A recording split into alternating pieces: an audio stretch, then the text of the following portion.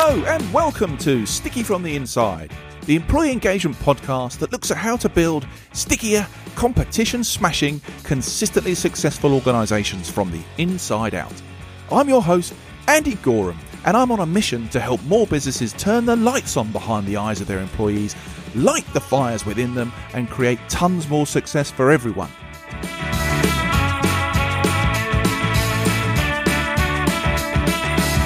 This podcast is for all those who believe that's something worth going after and would like a little help and guidance in achieving that.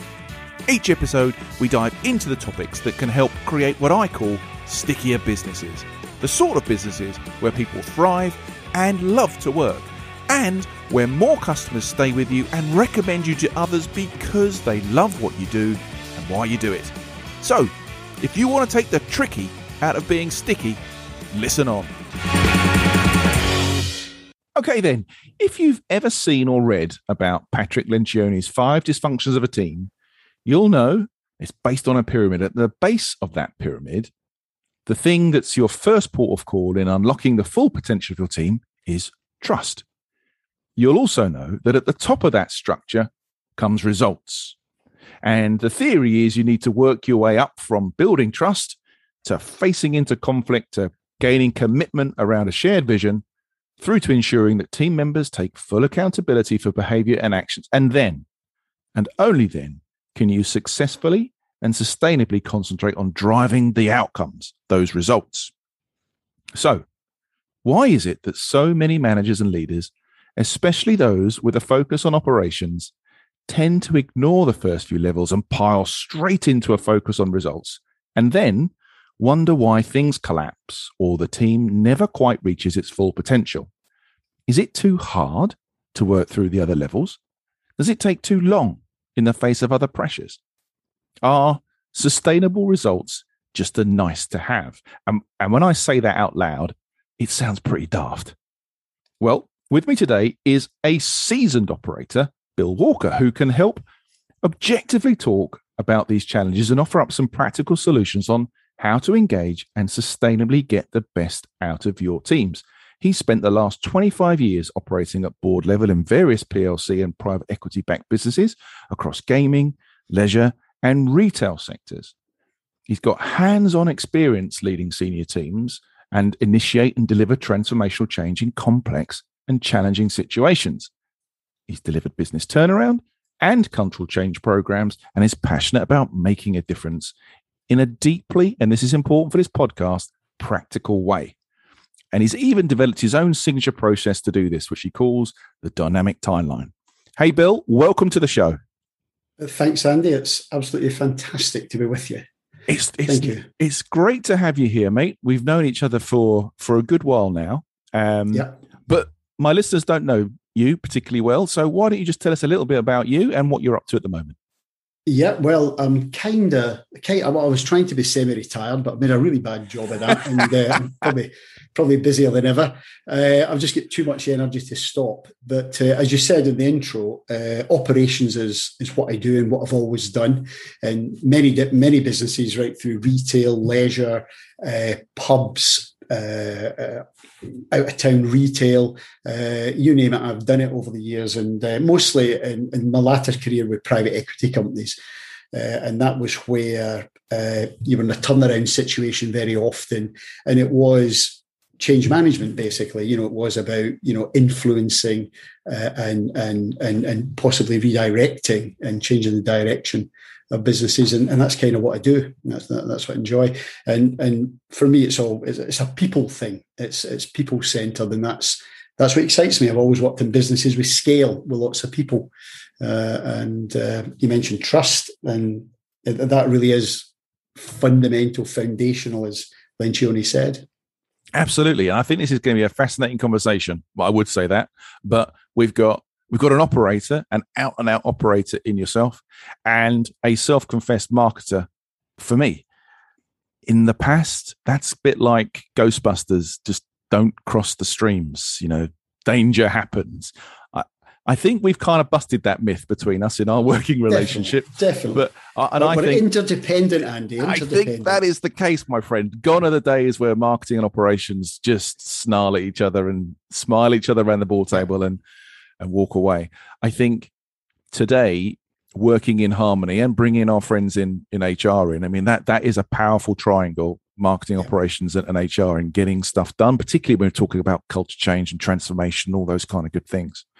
So go back to that intro that I spouted on about at the start of the podcast, Bill. This Lencioni triangle, if we use that as our backdrop, and my take on, baseline trust, you've got to start there and work your way through. And my thesis that operators tend to go straight to the top of that triangle and focus on results. I mean, am I just looking at that one-eyed, or is that reality? No, I think that pretty much is reality. And when you think about it logically, Andy, why do you hire operators? You hire operators to implement and execute stuff. And that's about making stuff happen. And it's about getting on with things. And the sort of people that tend to move into and thrive in operations are very task orientated. And in many ways, that's a good thing.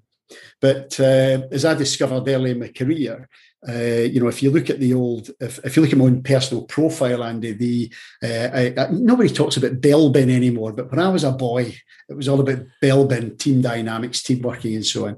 And my profile was shaper. And if you remember that one, I don't know if you remember this, Andy, but the image was a little whip. I do remember that. Yeah. And that was very much my style. Results, top of the pyramid, I was there all the time. Accountability, yeah, absolutely. That's what I lived and breathed. What I hadn't realised in my early career was I was sort of, maybe embellishing it a bit, but probably leaving a trail of destruction behind me. It wasn't so good. And I realised fast, through painful experience, that this was a people thing. This really is about relationships, and that's within operations teams and cross-functionally and so on. And over the years, I think I've developed some tools and techniques to accelerate that process of building trust. But I'm not surprised at all that the operators go for results, because at every trading meeting on a Monday morning, that's what they're challenged on. So, why wouldn't they? And the conjecture that I put at the front about, yes, there's the results focus. There's a focus on it from that particular department's perspective. I get that. But getting sustainable results is going to take engagement, trust, all those good things, right? You go back to that even older chart of forming, storming, norming, performing, all that kind of stuff from before. But why is there almost this aversion to kind of do your time and earn your stripes going through the pyramid? Is it that the things just take too long? Do they get in the way? I mean, what's your view? I don't think there's an appreciation of, I think Covey summed it up nicely with people, fast is slow and slow is fast. And it's fine saying we're going to focus on impact and intensity and all these sort of things, but the reality is people do not respond well or quickly to that type of approach. It's about hearts and minds. You've got to get people on side. Andy, I know you're very passionate about purpose. Yeah. There's got to be a reason for being. There's got to be my job has got to be relevant, and it's got to fit into the bigger picture, and that's got to be clear. And in many organizations, there's a perception that takes too long. All that stuff takes too much time. I know from experience that it's worth the effort. It does take time. It's not going to change overnight. And some people are never going to come on the journey, but most will if you create the conditions where they can do that. I'm a big fan of putting your time and effort and energy into those guys who really want to come with you first. I know there are other schools of thought that, when you're thinking about pursuing these things, is to focus. Well, it's maybe a natural tendency to focus on the guys who are just not on the bus, and you put a lot of time and energy into those guys, but you're wasting the momentum you can build, I think, of getting the guys who already are there or want to be there in kind of creating a bow wave to bring everybody else with them. I mean, do you think the same thing? I totally agree with you. Interestingly, I was talking to a client the other day, and they were talking about concentrating in the bottom 20% of stores that were underperforming.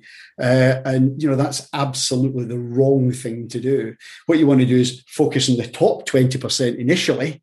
And that notion that all boats rise with the tide, and it's getting those managers and teams fired up and focused that make a difference. That as you say, use the bow wave is a good sort of analogy to actually get the momentum going. Then we can deal with the stuff at the other end.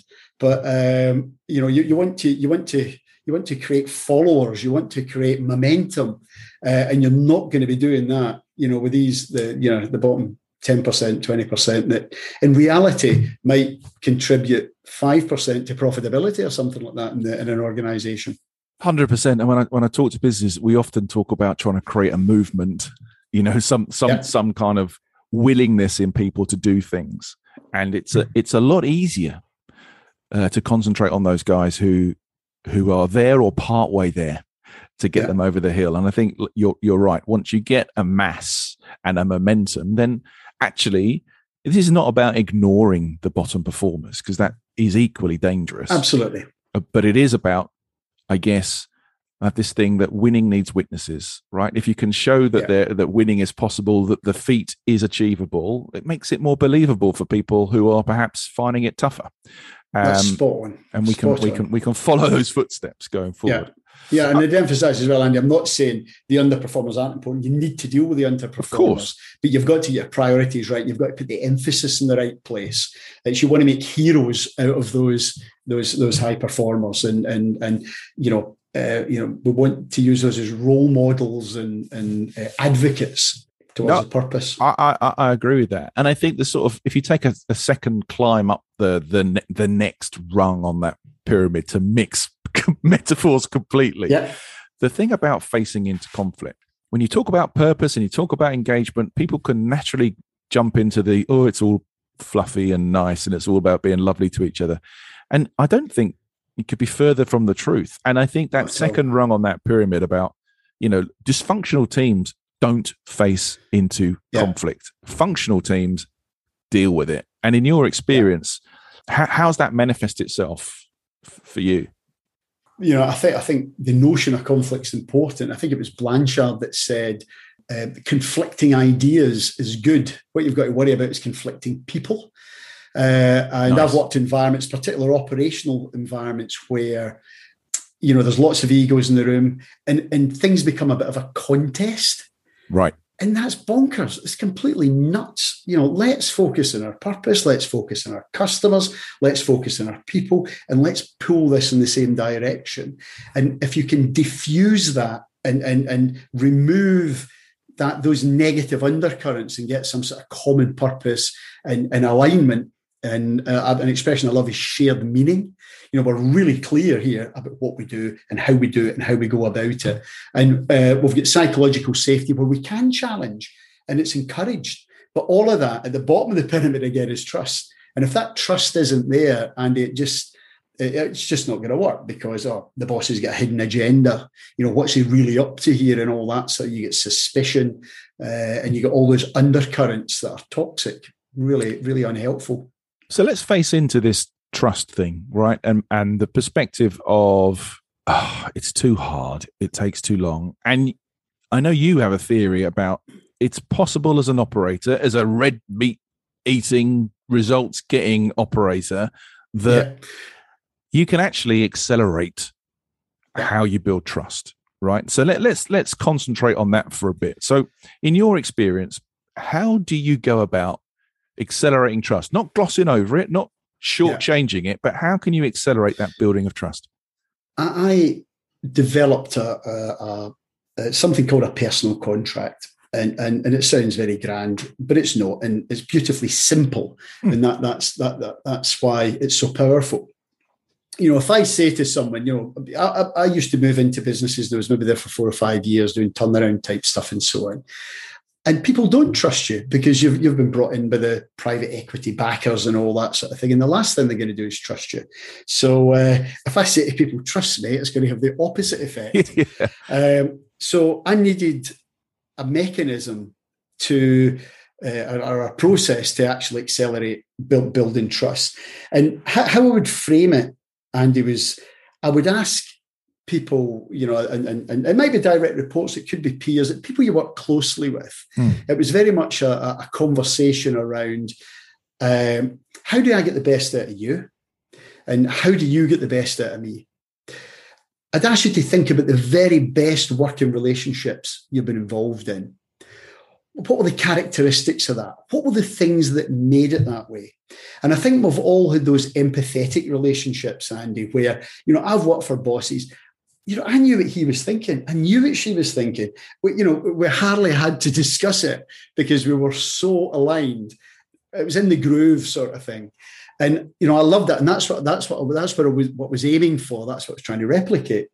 So self-awareness was important as well. And you had to be humble. Now, if you've got a huge ego, this just ain't going to work for you. It is about servant leadership fundamentally.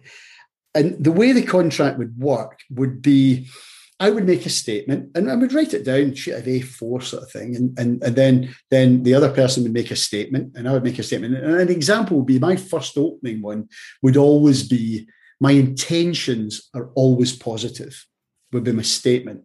And then you develop a qualifying conversation around, that means I don't have any hidden agendas.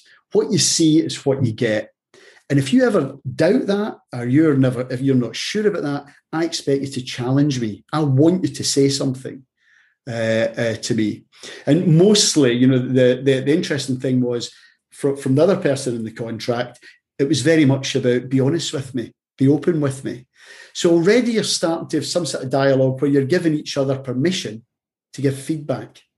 And it takes time, though, right? It does take time. It does take time. And how we do this was, it probably took about an hour to go through and have really good conversations about, so explain what you mean by that. And maybe you summarize and paraphrase. Have I got that? Do I really understand that? And then we'd say, right, we'd have routine, regular one-to-one sessions. And that's part of the process as well about building trust. You need routines at those sessions. In the early days, you'd say, how am I doing against my personal contract? Am I doing everything I said I'd do? And am I not doing the things that you said you don't want me to do? And vice versa. And it gives you that open and honest dialogue, that circular dialogue that's very powerful. Yeah, I think that if you think about it, I think that question of what do you need from me to be able to be at your best when we're at work? It's a pretty simple but powerful question. Yeah. Andy, I think as a leader, your job is to enable, to facilitate. You're a catalyst, and you're there to create the conditions, to create the environment where people can excel. You're looking for, you want curious minds. Back to conflict again. People with curious minds will ask lots of questions, and that's great, and it should be encouraged. Lots of leaders don't like that. They don't like lots of questions because, when you crash test their idea, it may be flawed. And back to being humble again. So the whole thing's linked. And I think a lot of it is stylistic and using a little bit of process to get you there. But certainly over the years, I've probably been using personal contracting for over 20 years. And I can honestly say it's the most powerful tool in my toolbox. For building really powerful relationships. And, many times, and people, my direct reports have said to me, Bill, they put their hand up and say, in the spirit of our personal contract, e.g., I think you've been defensive, or I think you've got a hidden agenda, or, I don't think you've been straight with me. What a great conversation to have. I would rather have that out in the open, discuss it, deal with it, and move on than not. The other thing I'd say, Andy, is you clearly need to walk the talk. You need to do what you say you're going to do, or you'll get found out very, very quickly. It can't be a facade. It's got to be real in your heart. Authenticity is so important, and people can see through disingenuousness, if that's even a word, in a heartbeat, right? Yeah, and I suspect when you're having that first conversation, when you're introducing the notion of a personal contract, you got, I don't know, a different set of reactions from different people, right? You must have people that go, oh, well, this is interesting. And others who maybe sit back in the chair, cross the arms and go, Okay, come on then. Generally, what's the experience? What sort of things do you encounter? It's a bit awkward. It's a bit. It seems a bit wacky, and you're saying to people, "Look, just go with the flow. You trust me. Trust me. Go with the flow and see how it is. And what we do is we stop maybe halfway through. How's this working for you? But what you do find is it teases out some excellent conversations, and some of them on the negative side. Look, I had a boss who did this. And that really racked me off, and I never want to experience anything like that again, and so on. So you're starting to already connect deeply with the person. The objective is you want the whole person at work. You don't want something superficial or somebody, sort of playing to the gallery and so on. You just want them to be themselves and be the best they can be. Look, I 100% agree with that. But it must feel strange for some people. So in those conversations, what's the balance between work and personal? Because bringing in personal connection is a key contributor to trust. Yeah. And in your experience, what's the sort of balance that you've tried to strike up? Well, I tended to concentrate on, how can we get the best out of each other at work? That was my priority. Clearly, sort of home, family, and those sort of things come out in conversation. But I must say that I never designed the personal contract to do that. That was more in a social environment or whatever. We'd catch up in those things. But I just wanted to ensure that when we were together, it was highly productive and we were getting the best out of each other. So I didn't major on the personal side of it, and some people are very private and that's cool. Sure. And others want to be very open and that's cool too. I think it's really interesting.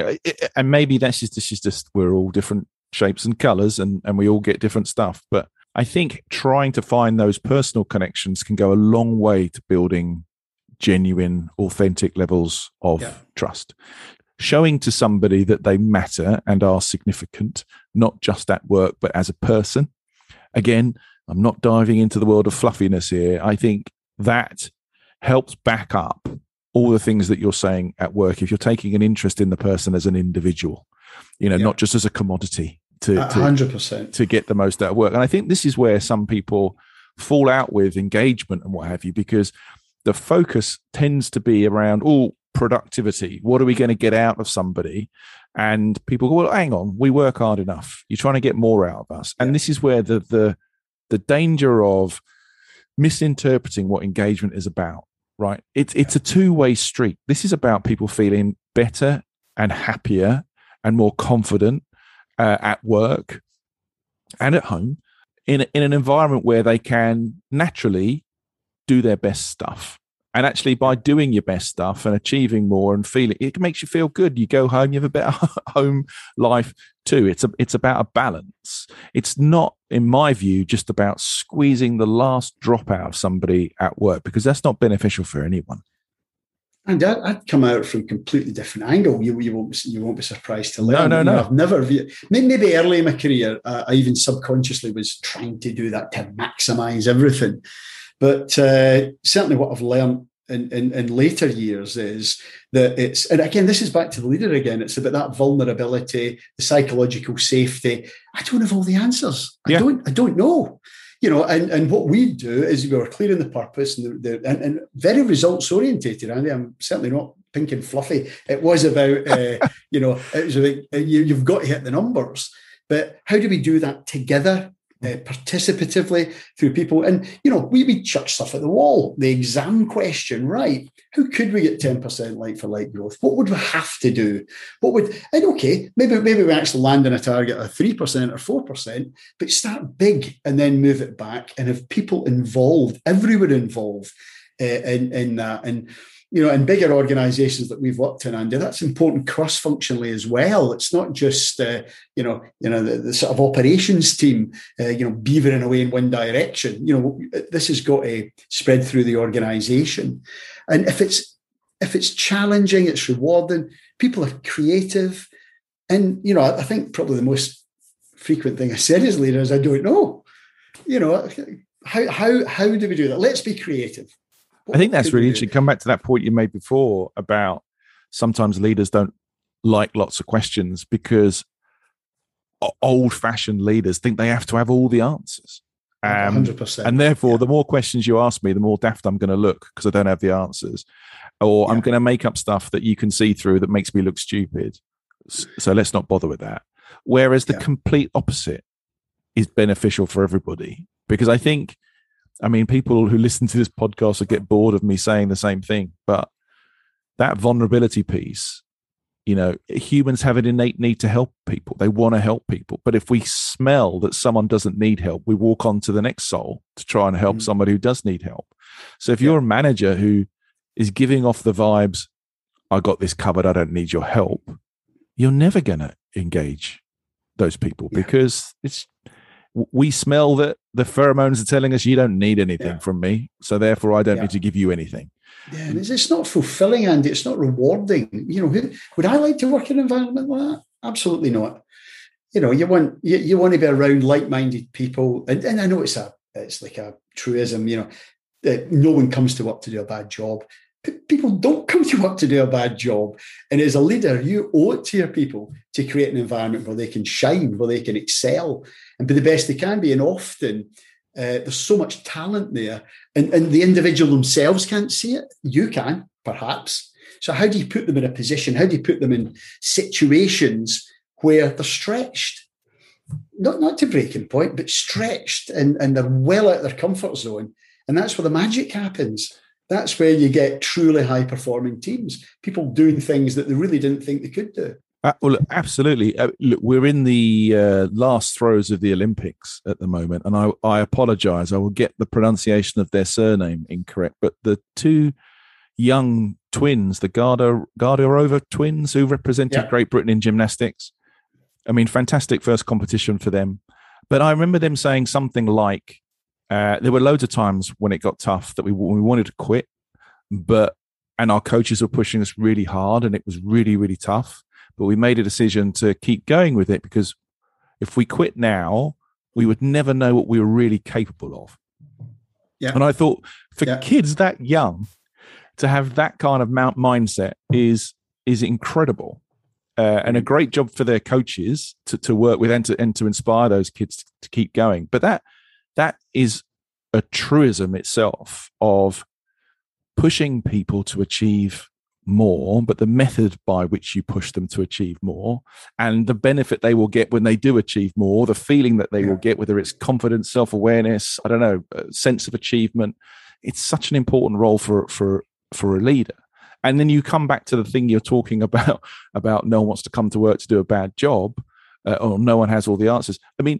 There are answers in lots of employees to problems that businesses have. The thing is, half the time, they've never been asked to contribute. Absolutely. They've never been involved in the conversation. They've never been asked for their opinion or an idea. And listen, not everybody's ideas and opinions are going to be the thing that solves a problem. But just opening the gates and letting these things come through is so important. Why do you think it's not more commonplace, Bill? Because everyone's in a hurry. There's a demand for results. It's a bit short term rather than long term. But at the end of the day, Andy, businesses are about people. And again, it's probably self-evident what I'm saying here, but products critically important. Digitization, AI, all that stuff is really important. Innovation, it's all incredibly important. But it's all done by people. It all starts in someone's head and then moves through to, an idea comes to reality and then implementation and so on. And I keep going back to that same thing about, I suppose many people can't see it or don't realize it, but that whole piece about the environment you create as a leader will determine your level of success. The more time and effort you put into it, the more benefit you're likely to get at the end. And, as Lencioni says, results come at the end of the top of the pyramid. And it's that old input-output thing. Absolutely. And those results are nothing without effort. Right, exactly. But those results are more sustainable, which is where this kind of balance between short-termism and long-term results and focus is always a really interesting balance for me. It's too easy to say, it's because of the private equity cycle. It's a 3-year turnaround. You've got to get results now. We're not interested in 7 years ahead. That's somebody else's problem. I think that's a bit too simplistic, but I don't know what's your. Don't you think, Andy? You and I have both worked in that environment. Yeah, and I enjoy that. I think one of the reasons that the private equity guys like working with me was I could sort of simplify the complex and engage the front line. That was very clear that at the end of the month I had to hit these numbers, but I maybe didn't go about it in a traditional way, if you like. It was more about I constantly focused on enabling others, creating an environment for high performance, and it works. It does work. I've proved it works. So, in all of your experience, and we've talked a bit about the personal contract, are there any other things that stand out for you as ways that helped you accelerate that level of trust in your teams to kind of release the full potential? Yeah, I think there's a couple of things. One would be, bear in mind the personal contract is personal. It's one-to-one. Mm-hmm. That doesn't create the environment necessarily for the team. It does between the leader and the individuals in that team. I think there's something about routines. And if your listeners haven't watched the Simon Sinek Intensity v Consistency YouTube clip, they should do, because that sums it up brilliantly. And this notion that rhythm, operational rhythm, I call it, is crucial. That you will have a one-to-one once a month, and you won't cancel it because it's really, really important, because you really matter to me. And I'm going to allocate that quality time, whether it's 30 minutes or an hour, but I'm going to do it. And similarly with routine team meetings, it might be 4 weeks, 6 weeks, but you would regroup on a regular basis. And at those meetings, there would be some ground rules or protocols you would expect. And some of the ones I loved were turn up thoughtful. Right. I would expect everyone at that meeting to have turned up thoughtful. I would expect everyone at that meeting to have clear expectations of what's going to make it time well spent for them. And, meetings drive me mad, and people just rocking up to sit there for an hour or a day is just ludicrous, isn't it? Yeah. So some of those things would be important, and another things around one at a time. War stories, all this sort of stuff. So we had about half a dozen ground rules to say, if anyone's not doing these things or doing things that shouldn't be, let's make sure we challenge and keep it moving, keep the momentum going, and focus on solutions. Obviously, don't bring along a load of problems. Let's give us a few options for how we might overcome them. Really important. Really important. There's too many meetings we've all rocked up to going, what is this meeting and why are we here? What are we going to talk about today? And then everybody's spitballing instead of actually making any progress. And Andy, I suspect it's getting even worse with the advent of Zoom and so on, because it's easier to switch off and, how do we keep people in the room, and engaged and fired up? I think that's the holy grail. And it all comes back to that involvement piece. I think if you've got some skin in the game or involvement in the game, it's easier to stay awake and contribute than just being a passenger. And we don't really want a ton of passengers. I think it's time to delve into what I call sticky notes, Bill, because there's lots of things that we've covered, but I think for the benefit of our listeners, what would be great would be to summarize your experience, 25 years experience, in 3 sticky notes, mate, that sort of say, right, if you want to accelerate trust, these are the top 3 things that I would do. What would you put on your 3 sticky notes, Bill?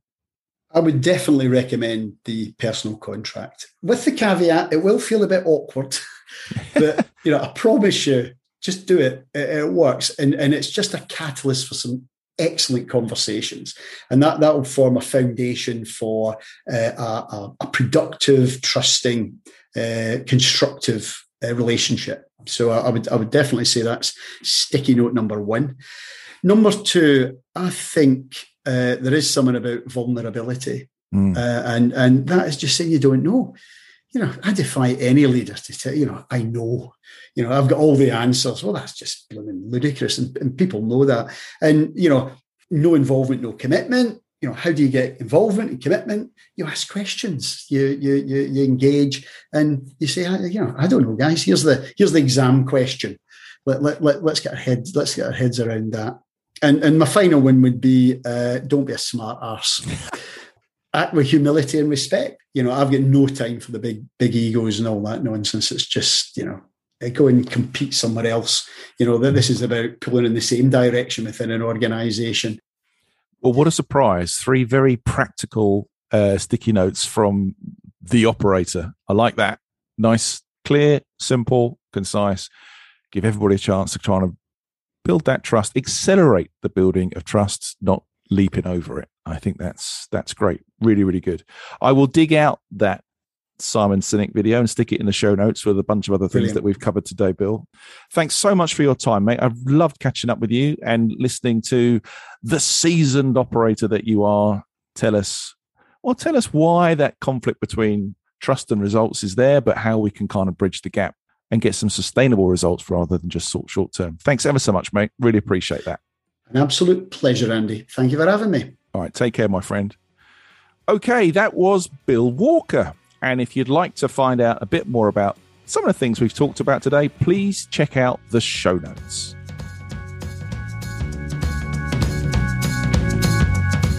So, that concludes today's episode. I hope you've enjoyed it, found it interesting, and heard something maybe that will help you become a stickier, more successful business from the inside going forward. If you have, please like, comment, and subscribe. It really helps. I'm Andy Gorham, and you've been listening to the Sticky from the Inside podcast. Until next time, thanks for listening.